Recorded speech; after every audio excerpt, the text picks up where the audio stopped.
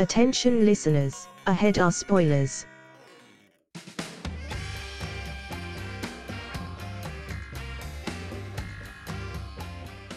Hello and welcome to the Movie Trap. My name is Russell Carlson, and with me as always, my friend and co-host, Chris Boroff. Screw you, Harold. Okay, and joining me as well, my other friend and co-host, Zach Bowers.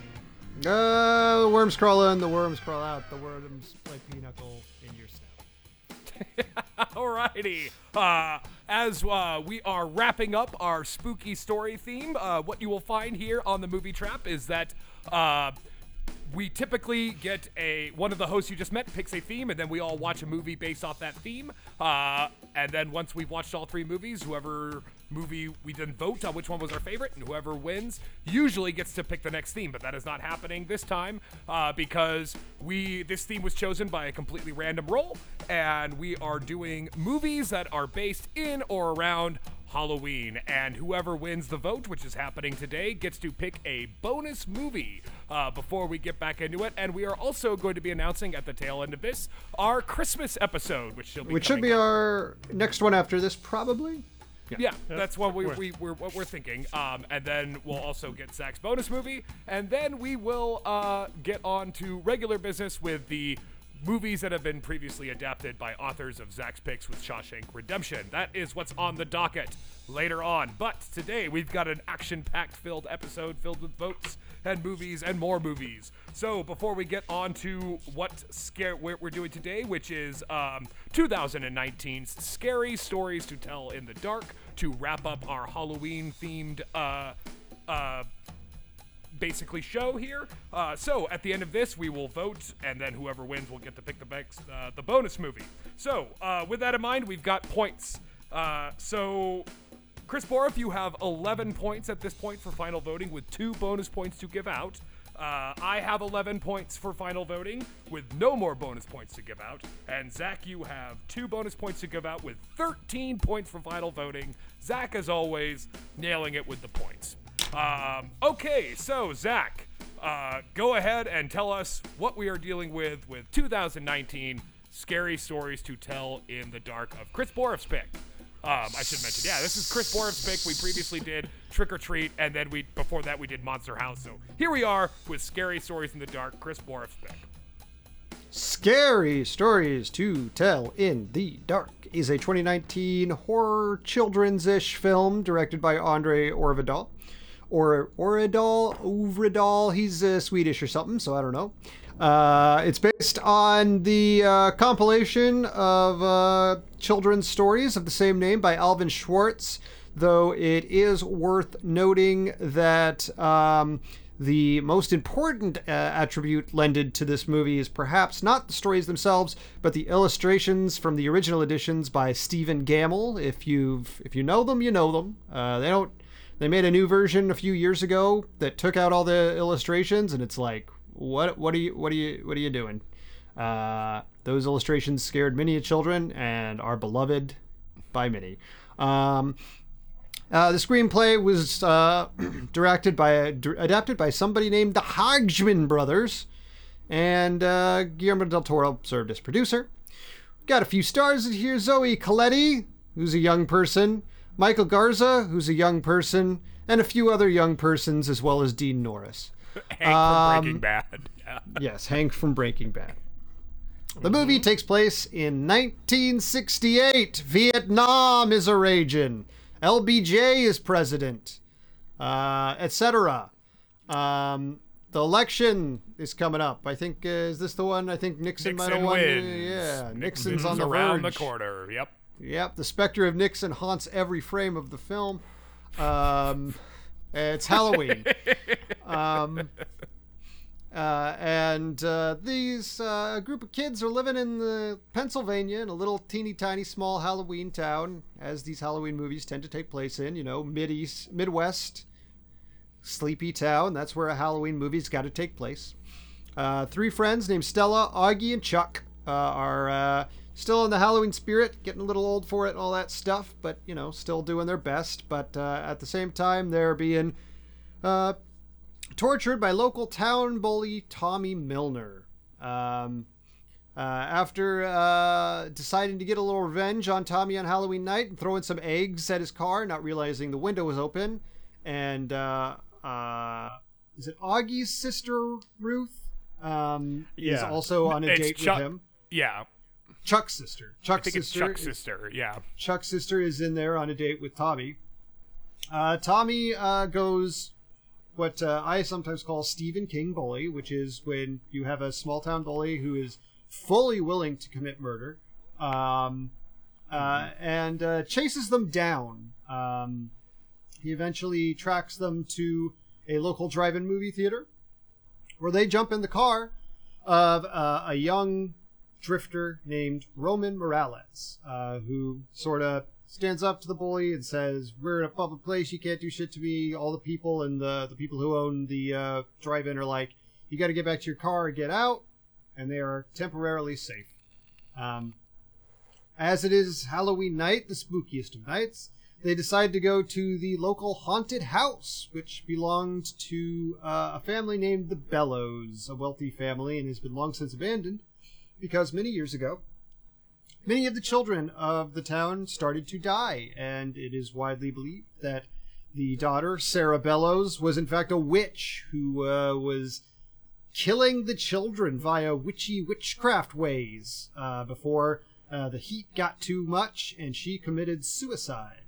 So they head inside and begin to see spooky stuff. They see the rooms look new, and they see a woman sitting on the bed, and they find a spooky book. But before they can investigate too long, Tommy finds them and locks them inside, along with the sister. They manage to eventually escape, though Ramon's car is trashed with racial slurs and the like. But they do eventually manage to escape the spooky house, seemingly unscathed. Stella returns home and finds that when she flips through the book, suddenly a new story has appeared on a previously blank page called Harold, about an evil scarecrow. Meanwhile, at Tommy's home, Tommy returns home drunk, and his angry mother says that he needs to deliver the milk to the neighbors because he had not done it before earlier in the night. Tommy reluctantly, angrily proceeds to cross through the cornfield, kicking the family scarecrow, who he makes a point of always kicking, named Harold. But soon the scarecrow comes to life and begins to stalk him before stabbing him with a pitchfork. But instead of bleeding, Tommy begins to shoot hay out of his mouth and wounds and starts to transform. Tommy is reported missing. And after hearing this, the kids, specifically Stella and Ramon, go to investigate because, Tommy had been the name of the character in the story she saw appear last night. And they find Harold, but now he's wearing Tommy's jacket. And Stella believes that Tommy has been transformed into the grotesque scarecrow Harold. Shortly thereafter, they witness as the book begins to write a new story on the fly called The Big Toe, being written seemingly in blood as they watch. The main character in this story is Augie, so they desperately reach out to call Augie, who is home alone, his mother looking for something to eat. He says to his mom that he'll eat the stew, and she's like, "I didn't make any stew," and he's like, "Well, someone made stew." So he's going to eat the mystery stew, while his friends try to reach him on their radio, because they're a bunch of quirky kids who have a group of quirky kid radio transmissions. You know what I mean? Walkie-talkies. And Augie's like, "You're just trying to spook me up. There ain't no such thing as books writing themselves." But they see that the Augie has some big Borif energy throughout this entire thing. I just want to say that. Yeah. A pretentious clown is his costume. He's not a clown. Perot is totally different. So they the story is about someone who makes a big toe into a stew, and then a corpse comes searching for the missing toe. And Augie starts to eat the stew, and sure enough, a big old toe's in there. And he soon hears a call, "Who's got my big toe?" After a short bit of stalking and running around the house, he is dragged under the bed by a, disfigured corpse, never to be seen again. The remaining friends, now believing that this is all very much real, attempt to destroy the book. No avail. Can't destroy cursed books. Rule number 1. So they start to look into more information about old Sarah. Meanwhile, Ruth has had a terrible zit pop out over the past couple days, though she believes it to be a spider bite. And indeed, shortly thereafter, in the following day, a news story begins to appear called The Red Spot. And Ruth, as her zit goes monstrously large at school, hides in the bathroom when her zit explodes and hundreds of spiders come out because the spider laid a fucking egg in her face.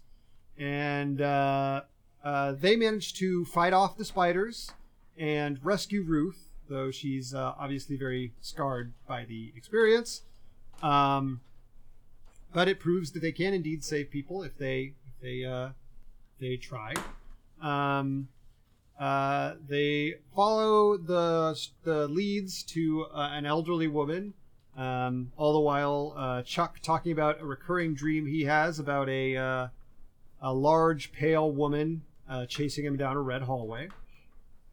But they meet an elderly woman named Lulu Baptiste, who is all old and mysterious and barely talks, but manages to relate to them the fact that Sarah actually was hospitalized at some point in the nearby hospital in the mental ward by her brother, Dr. Bellows.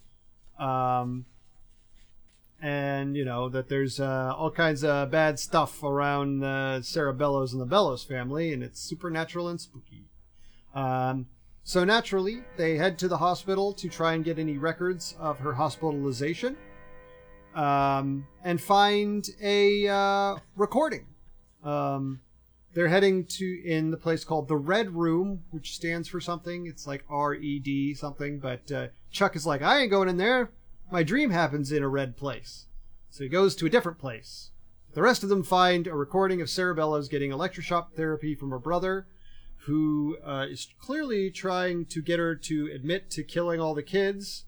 But she, between electroshock sessions, is like, no, it's the mercury from our mill that's killing all the kids. And he's like, no, that's a lie. Electroshock therapy until you admit it. And so now they know the murderous truth that Sarah was a victim, indeed, in all of this. Meanwhile, Chuck, wandering the halls of this hospital, comes to a red hallway, where soon his dream begins to come to life. He sees a large, pale woman in the distance. He begins to run, but soon she is around every conceivable corner. And he is trapped eventually between two of the pale ladies, and he is absorbed into one of them before she disappears. At this point, Stella and Ramon, unable to save Chuck, are arrested by the police chief, who is also looking for Ramon because he's a draft dodger. Because his brother enlisted and died horribly in Vietnam. Soon Ramon realizes from a weird chant in the police station that the next monster will be the Jangly Man, a creature that throws its pieces down the chimney before assembling itself and attacking you. It's a story he knows from his childhood. The Jangly Man does indeed appear. Unaffected by the sheriff's bullets, he kills him before the two kids manage to escape and run to the Bellows house for answers. Stella is sent back in time as Ramon has to contend with the Jangly Man. Sarah eventually manages to get through to Stella and promises her that if she lets them go, she will write down Sarah's real story and spread it. She will tell the truth of what happened and begins to write the story in blood in the book of what really happened to Sarah Bellows. And the monsters vanish. It seems like they have struck a deal. Sarah manages to get the story into the papers, and Ramon decides he's got to accept his enlistment and ships out to Vietnam, sharing an emotional goodbye with Stella. And at the end, Ruth recovered. Stella and Ruth resolve to find a way to save Chuck and Augie. And so the story ends until the sequel, which has been announced.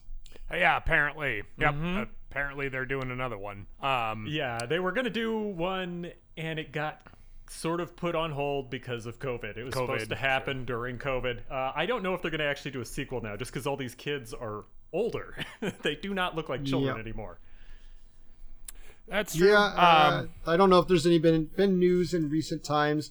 They did announced the sequel was in development in April of 2020 after lockdown had begun, but who knows? They perhaps didn't expect lockdown to go on as long as it did.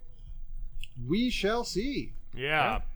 So I mean, like, I guess we kind of talked about it in last episode, but do you guys remember these books when you were kids, the Scary Story? Because like Zach said, I think the strongest memory I have is of those covers, really. I think that's what brought me to the dance, is why I borrowed it from the library and said, Mom, these look cool.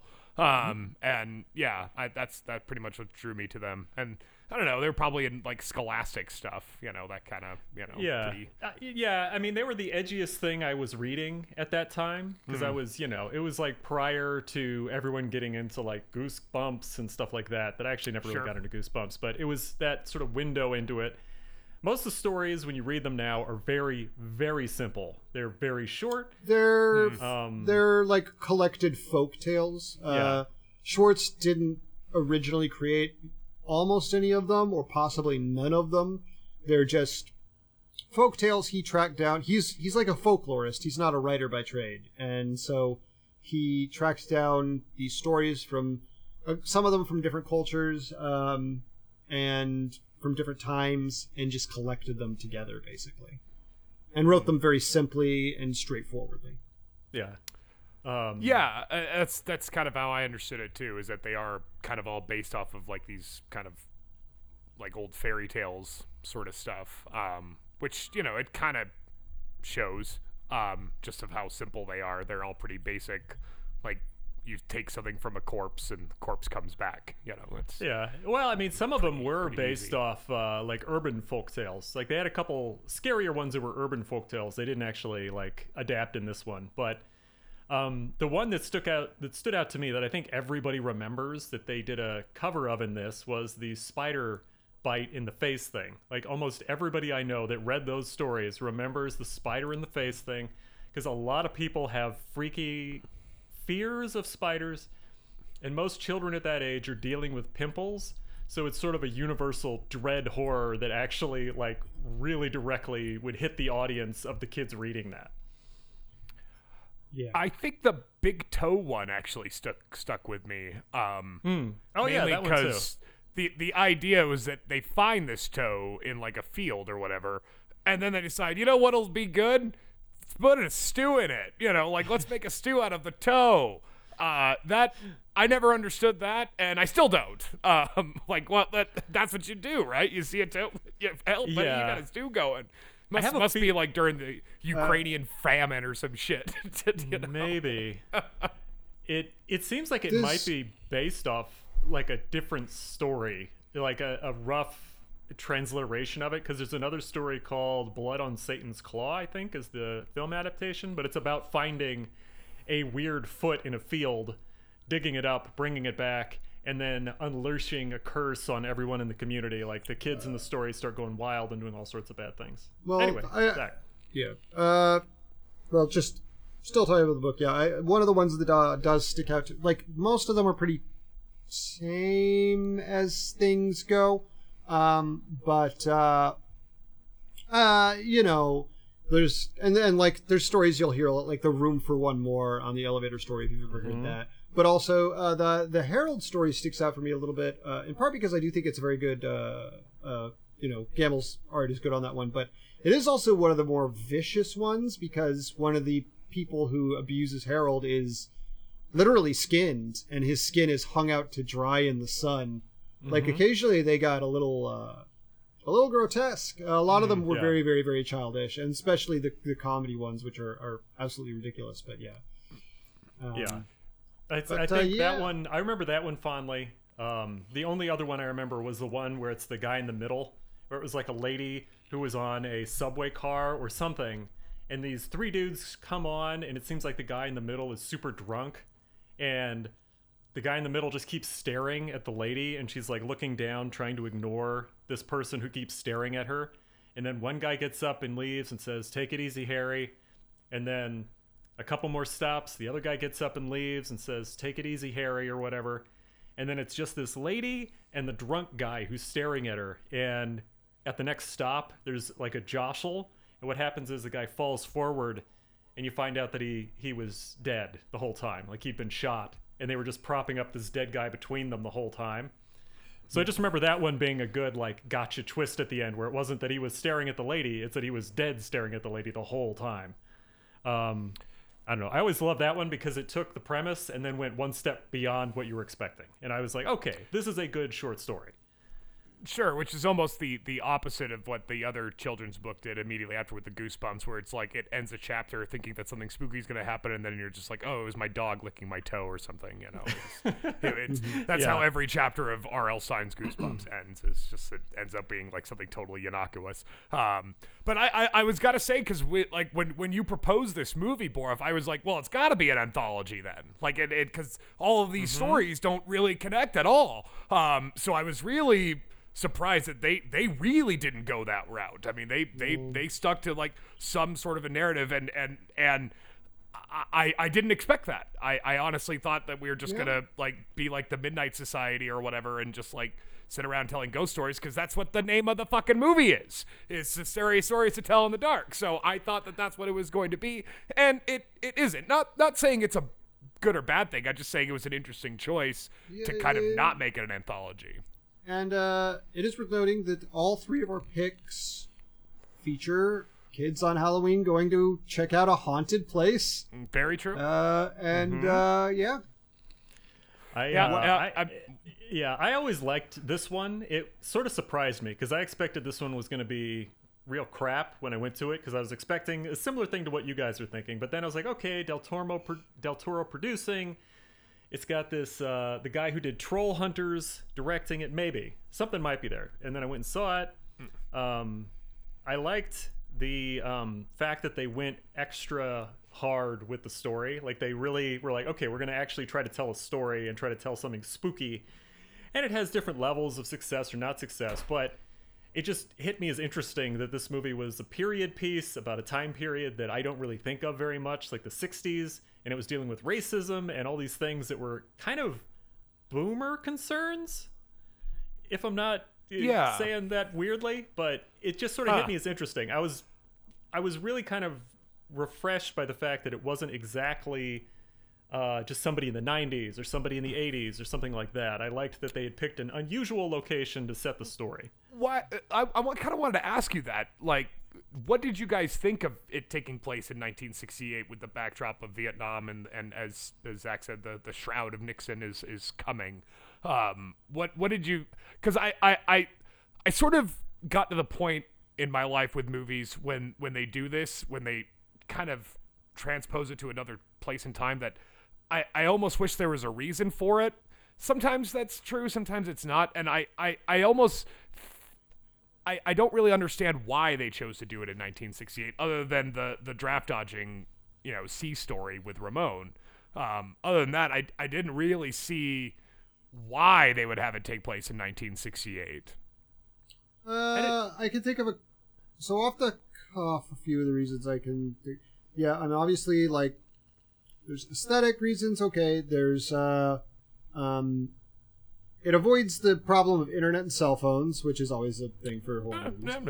And I think they wanted to. So they had this plot. I think maybe they had this thing with Ramon and this racist bully and the Vietnam War.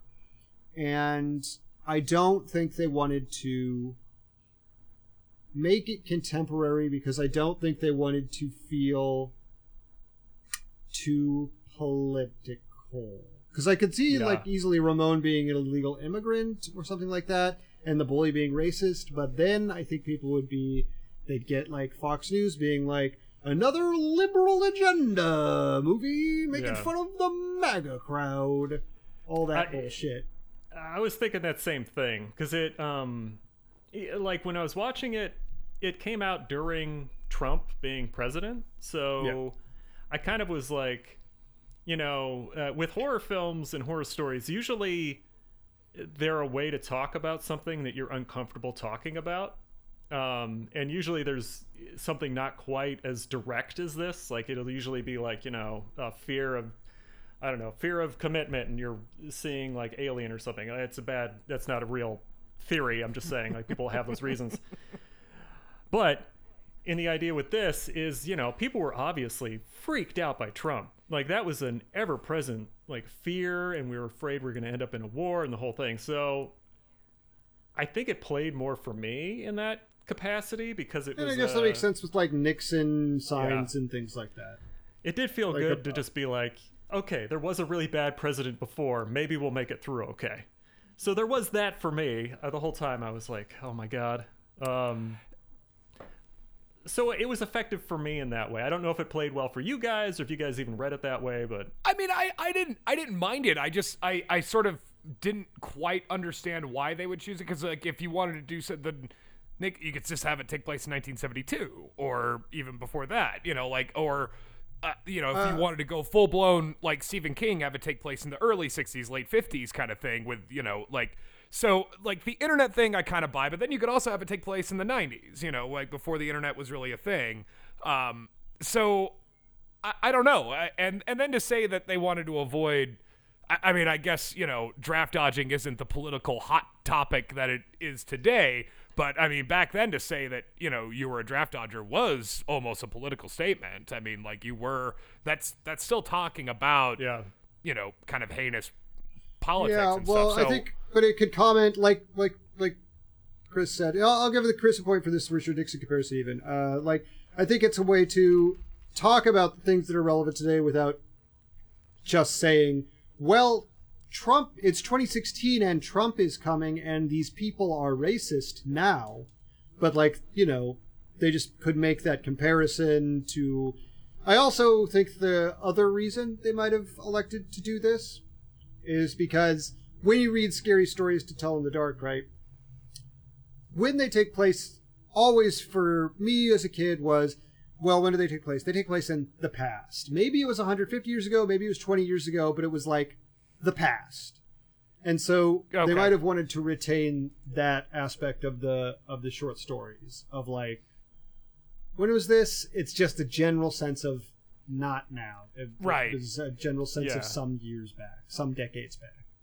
I mean, it was the original book was published in 1981, so that would be pretty good. I think it's about 20 years usually for the cycles of nostalgia. So I mean, I don't know. Maybe there's something there, but maybe it was maybe it's nostalgia, because it's clearly more nostalgia for like Del Toro and stuff, like it's more nostalgic because more than the audience of the books who read the books in the 80s, like their nostalgia is the 80s and the 90s, not 1960s. But to Zach's point, and I think if I had any points to give, I would probably give him one, because I think that's actually a pretty good point. Having it removed in a part of the past that most of millennial generation, who this movie is very much catered to, that's such a mythological time that we have no real context. So keeping it removed kind of keeps that sort of past folklore-ness kind of open, and it's in the past, and it could have, like you said, when did the Sarah Bellows thing happen? Who gives a shit? 18, who cares? Like it matters that these are things that happened a long time ago. So in a way, I guess that makes sense. I just say it didn't seem like, other than the Vietnam stuff, and I think Borf's probably right that the it was more of a reflection of the contemporary political anxieties that were going on in 2019, and there were quite a few. So I guess I can kind of see. I just thought it was an interesting choice to have it take place in 1968. I sort of thought they just needed. That's the easiest way to get, as Zach said, the Stephen King kind of bully, who is just literally willing to bash your head in, and that's what he's going to do. So it also it helps him out with the anachronisms that usually come up too. True, because you're going back one stage further. Like we mentioned it briefly, but have you either of you seen The Midnight Club? I have. Some of it. Okay. The internet didn't work that way at the time period that show happens. Like everyone jumping on like a computer that didn't have a network card or internet access and just typey. My Apple II is just surfing the web. It's like, no, your Apple II would have a hard time running, I want to say that Oregon Trail. Oregon Trail was what you did, not the internet. So stuff like that. Math and blasters. it doesn't really get in the way of enjoying it, but it's one of those things that I realize I'm now an old man, so I'm seeing technology and going, that isn't how it works. As and stuff from my own childhood. To bring up, and I kind of, beyond the anachronisms, like that's sort of what kind of did bother me with the Midnight Society. The even though like the books take place in the 90s, I don't understand why they had to. It's not like it added or took away anything other than just the music choices that I haven't heard in 20 years. And to this film's credit, it doesn't do that. It doesn't just randomly throw in like random 60s songs in 1968. You could find some good ones. That's a fucking banger year for music in 1968. So like they didn't awash you with that. It seems like to me they make these movies take place in the time period just because they like the music or the aesthetics of it, and that's fine. I have no problem with that.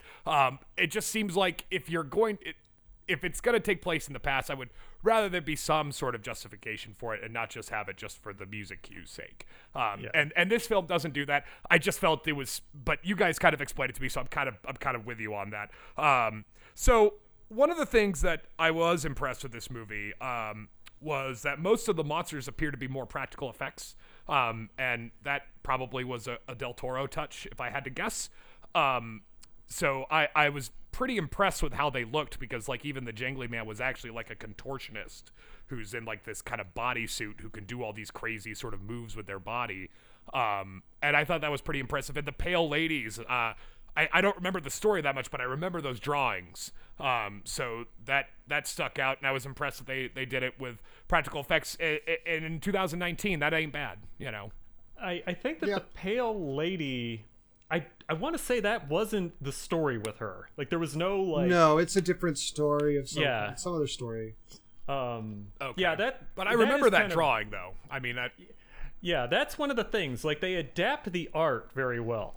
Like the art and making the 2D characters look believable as 3D was fascinating. Like the Me Downty Walker guy. Like I remember the head. That whole character design, if I remember correctly, was just a head in a fireplace. Right. And that was the entire drawing. So everything else was stuff they just came up with. I mean, I just loved all the art in those. It was like it was the darkest thing that you were allowed to have as a kid that your parents wouldn't take away from you. At least in my experience, being like a 9-year-old reading that. Sure. Yeah, my parents were just happy that I was reading it all. They didn't really care. I mean, I remember we'd get in trouble because we'd have to bring books to school, and it would be basically just reprints of Universal monster movies from like the Blob and all that other shit was in there. So I'd bring that, and me and Richard would get in trouble. My mom was, to her credit, was like, "What do you care? They're reading. What difference does it make?" It's I mean, I definitely think that the creature design is pretty strong on this. They do a good job of bringing those Gamel pictures to life as much as possible, because they are often very surrealist. There's like a lot of like weird roots and vines that like crawl off the page in a way that you almost can't do in real life. But I do think they do a pretty strong job of putting together these practical effects, and they're appreciated. And it is, especially because this was almost, I think it was the same year they revamped the books to cut the Gamel pictures. to be like. What a crime, right? Yeah, I mean, I think they've gone back. Okay, good, because I'm sure like the outrage behind that would be like, what are you doing? Gamel had kind of an interesting style that, like, AIs tend to be able to trick this a lot now, the different stable diffusion and things like that. I noticed that a lot of times he would have a lot of very wispy details at the edge of the image, the vines you're talking about. But then whenever it was a face, it would be hyper clear line work. So it was like the face would pop out of the page a little bit in this sea of like a background noise. And it just had that sense of like the uncanny valley. Like there was just something off with the faces and the proportions, not because the artist wasn't good at what he was doing, but because the artist was really good at what he was doing. And it was creepy. I loved that artwork. It's so that to me, like when you watch like, you know, like even the original like Hellraiser and stuff, when you have something that is seemingly normal surrounded by the abnormal, it adds such a feeling of off balance that it's hard to match that as far as creating dread. And it's hard to do in movies. You know, Del Toro's pretty good at it. You know, like even though he doesn't do straight horror most of the time, like some of his, like I think Pan's Labyrinth is more or less a fairy tale, but it's got some spooky stuff in it. But his creature design is something kind of, you know, different, and he's not afraid of it. He loves, like, even Hellboy. You know, he stayed true to the art of Margolis and stuff like that, but he's able to. I think we talked about this a long time ago during the Film Concussion days when we did Devil's Backbone, that what he's so good at is making reality seem not real, and then when you add this kind of supernatural stuff to it, it flows seamlessly, but still creates this sense that it should not be. But you have this kind of, like you said, with the clear face, because one of my clearest covers of this story is the guy with the pipe and the red nose, and it's, you know, that's the front. That one sticks out to me. And you're right, the face is just kind of clear and white and, you know, kind of not really, but around it there's this kind of macabre growth around it. And it creates a sense that's hard to match as far as creating dread. Yeah. Did you guys think anything was spooky? Yeah. Oh yeah. It did the job as far as giving me the where's my big toe thing, that added a few of the spooky ooky stuff. You know, you get to the point with these horror movies, and maybe it's just because we've been watching a lot of them for the season and stuff. You get to the point where you know they're coming. And this is a PG-13 movie that's intended for younger audiences, so it's not going to be fucking Texas Chainsaw Massacre in here. It's like, you know, and it's fine for what it is. They do a decent job. I think it's like it's a the story on the whole, like outside of the mini stories, is pretty tried and true, pretty basic, pretty like, you know, Fear Street did something similar last year, which is like, you know, the witch is causing all the trouble, but the witch is falsely accused kind of thing. Like, and this is the side effect of that. Like, I don't think that was anything groundbreaking. I think it was pretty tried, pretty straightforward, but it was, as these things go, like, a fine rendition of that story. Like, it's not, I don't think it was exceptionally great, but I think it was okay. Yeah, and I think it plays by the numbers, right? Like, because as you say, it's meant to try to scare more of the younger side of kids, and they're, you know, when you're, you know, pushing 40, these jump scares, you pretty much see them coming a mile away. You know, you're like, oh, something's coming. So like it's good and it's effective for that, and that's what you kind of have to keep the story kind of pretty basic. You know, like that's sort of like, especially in horror movies, because that one of the things I thought that was so disappointing about the Nia DaCosta's Candyman is that it was so weighted down by this world building and this expository stuff, and even the whole like climax of the movie just kind of fell flat with like the evil villain speech, and it kind of takes away from what I wanted the movie to be. So this movie kind of suffers from that a little bit, but it because it's all about like this book, and they're trying to figure out what the deal is with the book and stuff. So for this one for keeping the story moving, because the main story is something that's not part of the source material. It's just kind of weaving its way through these pylons basically that these short stories create, and the main characters kind of weave their way in and out of them. And again, unexpected for considering what I thought the source material was going to be. I did not expect to. I thought this movie was going to be utter shit. Really, I thought it was going to be not good at all. Yeah. It's okay. And given that expectation, I was pleasantly surprised. I thought, okay, better than I thought it was going to be. Yeah. I agree with that. It seems like it worked harder than I thought it needed to, based off what it was going to be. Similar. I think I said this to you guys before. Obviously different, but Paddington didn't need to be awesome, and Paddington 2 didn't need to be 5 times as awesome as Paddington 1. Like, they could have just drone flowed that thing into theaters and dropped it on us, and it could have been Smurfs. It could have been Alvin and the Chipmunks. No, they went hard. And it would have as made hell. money too. It would have made money Yeah. either way. Yep. But It might have made so more good. money, honestly. Yeah, but that's just the thing. It's just like, it always hits me as funny when someone takes kind of trite material and pushes it further and makes it something that you want to watch again, or is, got more meat on that bone than you would have anticipated. I'm not saying Scary Stories to Tell in the Dark is a classic horror film. I'm not saying it's the best no horror film ever. Paddington. It's no Paddington. Yeah, that's true. It's I no would say. Paddington. Yeah. But it's okay. It's It not is bad. okay. Yeah. It is You know? okay. It is not bad. Shannon and I saw this in the theaters. The Del Toro thing. The fact that I had like a remembrance for this when I was a kid. I think I might have gotten early release tickets, like free screening tickets before it came out. At that time, before COVID, the AV Club was based here in Chicago, and they had these contests all the time for like, oh, if you like are one of the first people to like comment on this, you can get free tickets. And semi-regularly at work, I just pop over to the AV Club on the day they did that and see if they Give happen me to have tickets. And I got a lot. I got a fair number of like free screenings that way. They don't do that anymore because the AV Club doesn't exist, and it's not centered in Chicago, and most of those people got laid off. But and also COVID.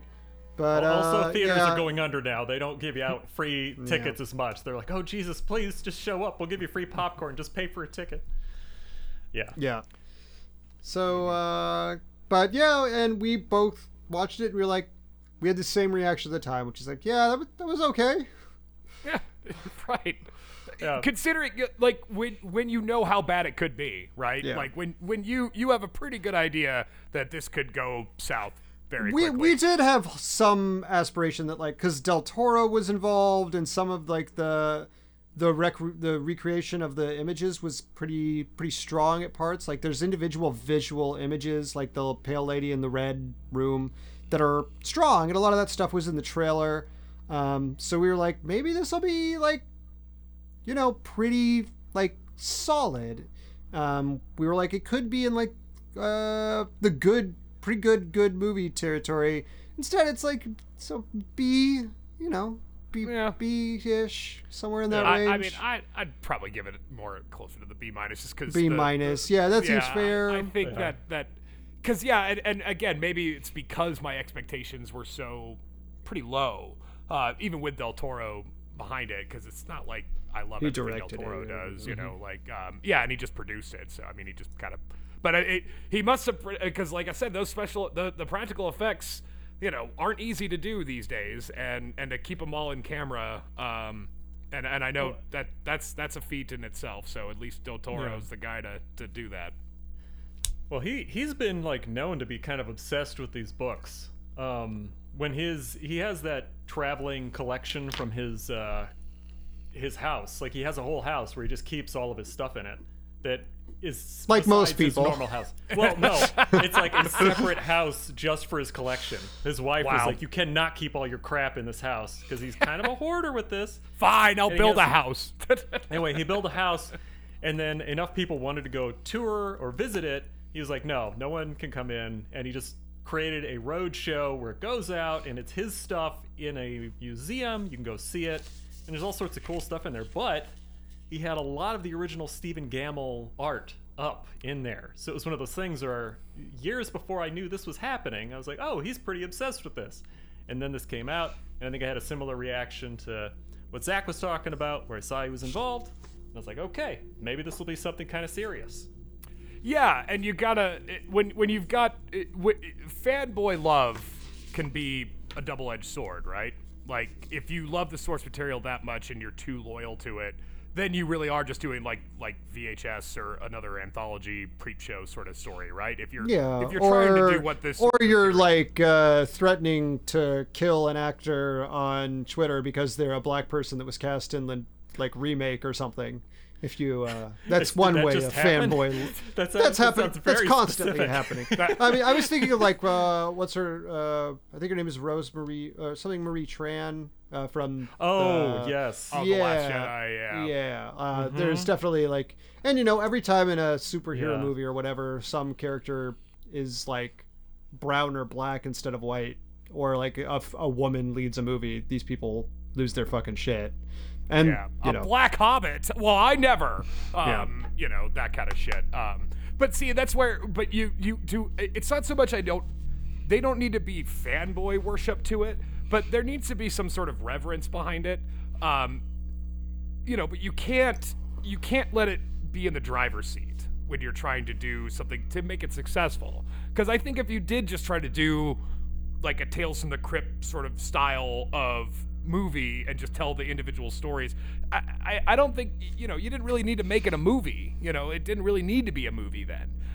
This kind of makes it its own movie and its own thing within like the framework of the scary stories that tell in the dark, without being completely tethered to it.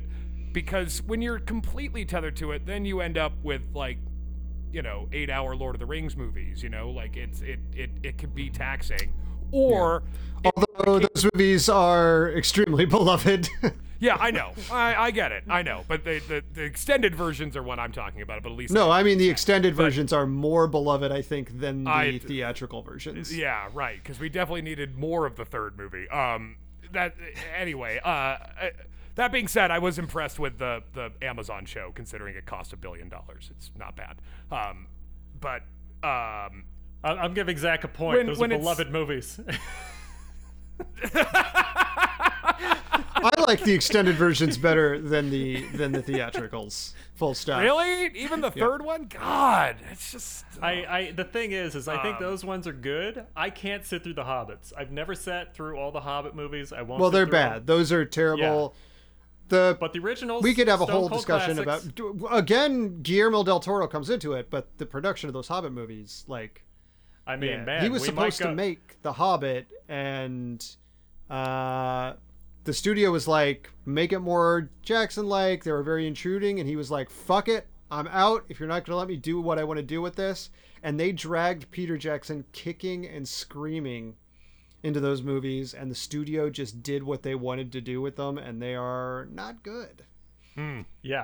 Allegedly, 'cause- Ian McKellen cried on set because there was so much CGI, and he was like, "Is this what my job is now?" Yeah, I didn't start as- acting to yeah. do this.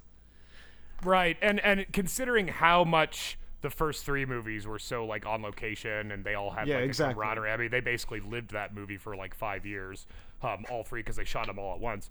Yeah, and that's why, you know, like I said, when you're adapting a source material, like the thing about Lord of the Rings, I mean, that's a meaty shit to get into, and they made the whole Amazon show basically just the appendices of those fucking books. So you can go. It just seems like to me with a story like this, with this source material, that it's so disjointed and just basically Grimm's fairy tales. You can't really make that into a narrative unless you want to do it like, you know, like an anthology TV show like Del Toro's currently doing. You could do it that way. But it sounded like they wanted to make this into an actual movie, and it sounded like the original point was to do like an anthology sort of story. And Del Toro was the one who said, no, we need to get kids into it, and they're not going to sit through little fucking vignettes. They need to follow something, preferably other children. And I thought pretty bold choice, whether it was successful or not. I think, mixed results, but bold choice. And I admire bold choices for doing something like this. So I gotta hand it to Del Toro. He didn't lean into the punch that clearly the book set him up to lean into. So good job. Yeah. That being said, I'll never watch the extended version of Return of the King ever again. That was fucking way too long. Well, I think we might have actually put a cork on this, guys. We've talked about all the things on it. Well, let How me, do you wanna- real quick before, what do you guys think of, like, a sequel? I mean, like, since this is apparent, we kind of touched it at the beginning, like, I'm kind of thinking, why? Maybe don't do a sequel? Like, They could probably why? make it. I could see them in theory making it about as strong as this movie is, if they did it well. Yeah. I mean, if they Like- set it in the 70s, like, I think it would be more That would be interesting. They That should would be deal- interesting. They should deal with the kid when he comes back from Nam. Like, they should straight up get Nice. into PTSD and some intense, like, just things that are way more intense and way more adult than should be applied to this story. Because I can't And they imagine. could make it a parallel with the kids they pull Yeah. back from the Nightmare Realm, who also have PTSD. Yeah, because spoiler warning, Augie. A number of the kids in this movie are just gone. So I'm just like, if Yep. they were to bring them back, Which I'll say like this: years in time difference, they're gonna have some problems. there is there's a lot of like Monster House-esque sort of like, this is kind of between Trick or Treat and Monster House in that way, but like there is like a little bit of like, this is a kids movie energy to this, but there is a harshness to it that pushes it a little bit, and that is like, you'd expect, and I expected, I think the first time I saw this movie, that like, okay, they'll beat her and then all the kids will be fine, but that doesn't happen. Like, they're still gone at the end of the movie. Everybody who died or disappeared or whatever is still, they're gone. Yeah. The bully's still the fucking scarecrow carcass, I like how they say Yeah. they're going to go look for the friend. Not Billy, though. Fuck that guy. Whatever happened to him, he deserved The it. sheriff too. They didn't bother. Yeah, right. Yeah, nobody cares Oh. about him. Shout out Gil Bellows, man. The sheriff, Gil Bellows. Like, he's been in a couple things. I think he was in another. I was He was in another considering horror how film. low key. I was pretty impressed with how low key the cast was. They didn't draw a lot of attention to themselves. Like, it was pretty serviceable for kid actors. Yeah, like Yeah. Dean Norris is in there. I don't even think I mentioned him in the summary, but he's kind of like a single father to the main character. Their mother, I think, died, and he's like trying his best, but he's also a little bit of a drunk. Yeah, that beat story worked really well for me. It just occurred to me, Gil Bellows, the reason he'll be coming up again is he's in Shawshank Redemption. So when we do Zach's Shawshank Redemption, he's going to be in that. Oh, interesting. Oh, that's the guy who plays the young inmate. Okay. I always get we excited go. when I see Gil Bellows Alrighty. show up and stuff. I don't know why. Anyway. That's funny. Okay, well, yeah, I guess we could get to our final thoughts and get to voting and handle all the business we need to handle. So I'll go ahead and start with my final thoughts. I pretty much summed it up here, but I when it comes to scary movies that are geared more to, more the teenager stuff, because I'm under the impression that most horror movies are geared to younger audiences. They're, whether or not they want to admit them, young people love scary movies. I know I did when I was a kid, and I didn't care how gory or scary it was. I was a big fan of them. And considering this particular source material is so apparently beloved by people my age and stuff, and I certainly remember them, I thought that the reaction, I mean, it did okay on the box office. It did okay critically, considering that it could have been so badly. So I think that my opinion of the movie is kind of like Nixon, this shroud of this movie's gonna suck, and then thankfully it didn't, unlike Nixon. So like I think for what it's worth, okay, but probably only okay. It'd be hard for me to say whether I'd watch it again or not. I'd recommend it. Like, if you're a fan of the books, you'd probably enjoy it. But even if you don't really need the books, You know, I like Mike said, my memory of these books is very, very many drunken and drug-filled nights away. So like my memory of these is totally shot. So you don't really need it, but if you do have an affinity for them, I do think you'll be pleasantly surprised that they don't try to just lift straight from the books and try to jumble a story around it. They kind of kept to a story and kind of injected the books in for the menace when they could, rather than just trying to keep that as their spinal cord and then they just fill in the blanks with regular plot, which they could have done, and they didn't. So that being said, probably not my favorite, but you know, I've seen worse, and it could have been a lot worse. So I'll stick with that. This is like, if you have kids of a very particular age, where you need something with a little bit of teeth but not too many, it's a good choice. I want to push, but like, I think the thing about horror being for kids, I think that's true historically, like our teenagers more specifically, maybe. I think in recent years, the past decade, in many cases, that's not necessarily the case as much. I mean, the Insidious movies or the Sinister ones and all that shit is still for kids. But like, Annabelle, kids love those Annabelle but like movies. Nowadays, you get pretty regularly like an Ari Aster or a David Eggers or like or even to some degree Jordan Peele, though I think that has more crossover. Like, I think you have more thoughtful horror movies nowadays than you did in the 80s or 90s, and a lot of them are either slow builds or slow burns, or even like the Babadook things, It Follows. Mm-hmm. Like, I think that these are, even to some degree, X has more on its mind than a horror movie in the 80s would.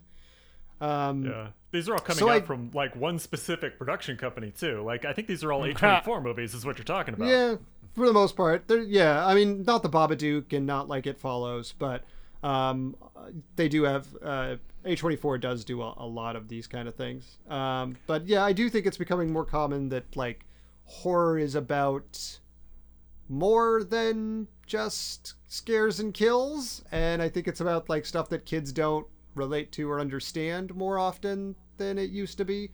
But at the same time, and I don't know, I think a lot of those movies would be very slow for teenagers, but They're too cerebral. yeah, You know, exactly. Like, a lot of those movies Yeah. are that you mentioned are like a lot more cerebral than some of them have any right to be, in my opinion. Yeah, Like, I don't think that Midsummer is like something a kid's gonna tuck into. Like the scariest part of that movie is definitely the toxic relationship, not the location. Yeah. Well, or Hereditary, for that matter. Yeah, where it's the family dynamic. even is what's Hereditary horrifying, has- Even Hereditary has a little bit more of the heebie-jeebies than Midsummer. Yeah, but does, Martin you know. Scorsese, Goodfellas still has scenes where guys get shot. You know what I mean? But that doesn't mean it's for kids. Yeah, no, what I mean is that, like, Hereditary, I think, is more of a classic horror movie than Midsummer is. Midsummer's, Yeah. if you told a kid this is a scary movie and showed them Midsummer, they're going to come out of you like, what the hell was that? That wasn't very scary. And maybe because, the sense of dread that the movie is trying to impose on you is going to go right over their head. Whereas a movie like Hereditary still has, like, the creepy witch ghosty stuff. So, like, that still kind of tracks. But I still think that even today, kids still like, Haunting in Connecticut. They still love all those fucking Exorcist kind Sure, of there's movies. plenty of Yeah. that side of it too. Anyway, Yeah. this is not as intense as like an Insidious or a Sinister, but it's more intense than like a Hocus Pocus or a Monster House. So for an exact age, you could do worse than this for like a bit of Halloween fare for like a tween-ish Yeah, for sure. kid. Yeah. I would agree with pretty much all of that. I think that it's definitely something that would play well for a 13 or 14-year-old, where you don't want to put on something like Trick or Treat where there are boobs and things like that. But at the same time, you don't want to sit through something like Monster House. It's nice that it has a little bit of teeth. And heck, it might even have something there to get Grandpa screaming in the back because of Nixon or something like that, which is fine. Who's a great man? Oh God. Just starts playing Southern Sun or whatever that was. That's right. Anyway, so I enjoy this movie more than I thought I would, and I completely forgot most of it when I suggested it again. I remembered a lot of the B stories I again forgot a when I lot was of it, watching too. it. Yeah, so it's one of those things where I don't have clear memories of it when I'm not watching it, and I assume a couple years will go by, and I'll probably remember it being a little better than it was, and then watching it again and being like, nope, it's still just okay. So yeah, I would suggest this one's fine for Halloween if you're just trying to watch something that's going to be cool and easy going at a party. Because you can also throw it on in the background. There's nothing going to be that horrifying that anyone will actually want to stop what they're doing, but it'll be spooky. And there's the horror scenes are pretty self-contained because it's a different monster each time. So Yeah. Pretty much. Yeah. Yeah, and yeah, I agree with everything that everybody said. So yeah, worth the time, but yeah, you could do better. But you could do worse.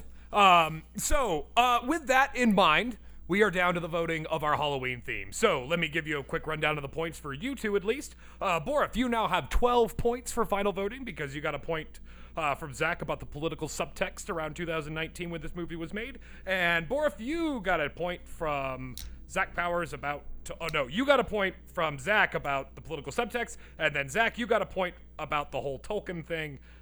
So you have 14 points for final voting.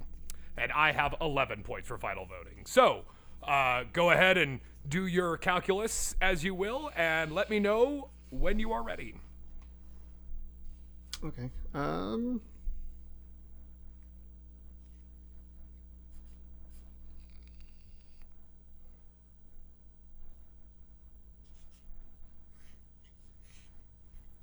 Okay, I am done. And I don't have any little doodles this time, but Okay. We've been talking about art so much now, Borif. You're letting us down, man. You can't try to recreate some of those iconic Fine. covers? Yeah, I'm just- good. I think I'm as good as I'm gonna get for this. Oh. may I Okay. make it? Alrighty, Chris. So what do you got for Steven Spielberg's Monster House? Monster House can go number 2 itself. Okay. I gave Monster House a number 2 as well. I gave Monster House a trace. 3. Alrighty, so that is a mighty 7 for Monster House. So, next up is Zach's pick of Trick or Treat. Chris Borif, what have you got? I'm going to give it a 6 because I think it was pretty good. Okay, I think I know where this is going because I too gave Trick or Treat a 6. And if Zach could be so kind, I almost wish I gave it a 6, but I gave it a 7. You had so many points to deal with. You know, I get it. Yeah. All right. So that pretty much seals the deal, but we'll get through the final voting here. That puts Trick or Treat at 19 points. So, Chris Borif, what have you got? Scary stories to tell in the dark. I gave Scary Stories to Tell in the Dark a 4 for okay quality entertainment. Sure. Yeah, I gave Stories to Tell in the Dark a 3, mainly just because that's all the points I could give it. I would probably give it another more if I did, but I thought Trick or Treat was pretty much a home run. I gave it a 4. If I could go back in time, you know what? I'd give this a 5 and Trick or Treat a 6 and give the 666. But I was kind of on the fence, you know. Yeah, it's I mean, pretty much I still handily got wins. a point I can give you to make it be a 6. That one, you'd have to take a point away from. It doesn't solve the problem. Gentlemen, we're not doing a recount, okay? This is over. It would have the This is same over. winner either way. That's right. Okay. We're So, not that's accepting that. absentee ballots. That's Okay, so congratulations, Zach. You have won the Halloween theme with Trick or Treat. So, real quick before we get to our Christmas episode, what do you want to announce your bonus movie, or do you want to withhold No, it? I think I was thinking about it today, and I kind of decided on the fly. I was thinking, I was making my little cards and writing the names of the movies, and I was like, Trick or Treat with the big old R in the middle. You know what? I want to watch another movie with some R's in it. How about R? Nice. Cool. You know, I've been meaning to see that because I've heard it's pretty good. Yeah, let's an Indian sort of Bollywood thing. We haven't done that before. I think So it will be we're watching the movie R. RRR. Okay. Have you not heard of RRR? I think I have heard of it. I don't think I've seen it. Is this the one It's with an the Indian movie. action-packed? Yeah, it's an I've Indian seen film. GIFs of it, I think. Okay, it was a It big, came very out- last Came out year. I this think year, didn't it? it's Last on year? Netflix or something already. It's streaming already. It's free. It shouldn't be any trouble to find it. Okay. Yeah. Is it a movie? RRR. 3 R's is the name of the movie. Okay. It's not a horror movie though, right? No. Okay, I didn't think so. Yeah, it's your bonus movie. You could do whatever you want. Halloween's long over when we're recording this. That's so right. That's we right. can dispense. That's right. I mean, we've been a little loosey-goosey with the time period. It's Yeah, okay. yeah, But it's we're going to fine. do Christmas now, right? That's We are right. going to move straight to Christmas. That's right. So we have Zach, why don't you just run through our Christmas, how we're Okay, going so to do we're going this to do Christmas this the same way we do it every year. We each select 2 possible Christmas movies to watch, and then we will roll a 6-sided die in the spirit of Christmas to Craps. to figure out which one we're going to watch. The first 2 choices are Chris's picks. The second 2 are Russell's picks, and the last 2 are my picks. So we have 6 on the docket this time. If it comes up at number 1, we are going to be watching Black Christmas 1974. Number 2, Die Hard from 1988. Number 3 will be Jingle All the Way. Number 4 will be Elf. Number 5 will be 2019's Little Women. Number 6, 1974's Black Christmas yet We're again. going to get it this time, boys. You even had alright, the one where Zach. you could force us to watch it. We're going to find out. So are you ready for the big roll? Let's do it. 1, 2, 3. Elf. Elf is the victor. Hey, considering the other choice, you guys got off easy. I mean, I haven't seen Elf, so yeah. You haven't? Oh, wow. Okay. Huh. I've seen bits of alright. it. It's one of those ones where it's Okay. always on TV, but I've never actually Sure. seen the whole thing. It's just been background Okay. noise, and it's going to become the whole show, so I'll give it a shot.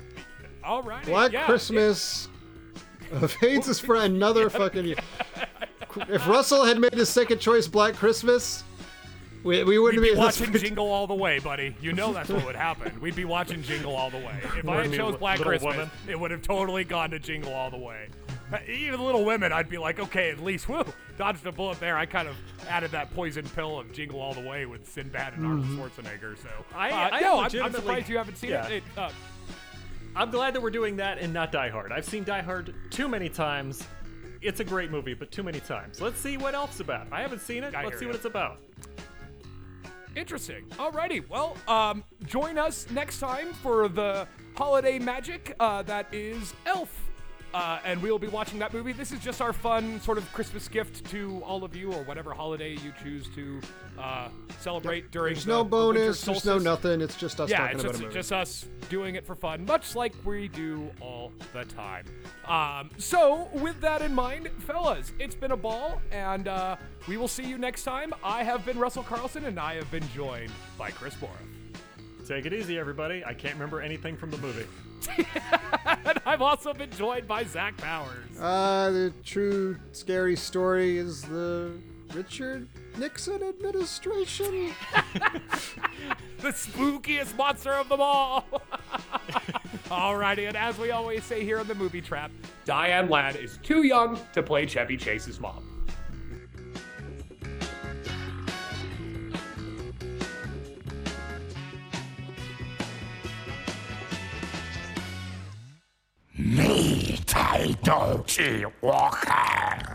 Are you shitting me?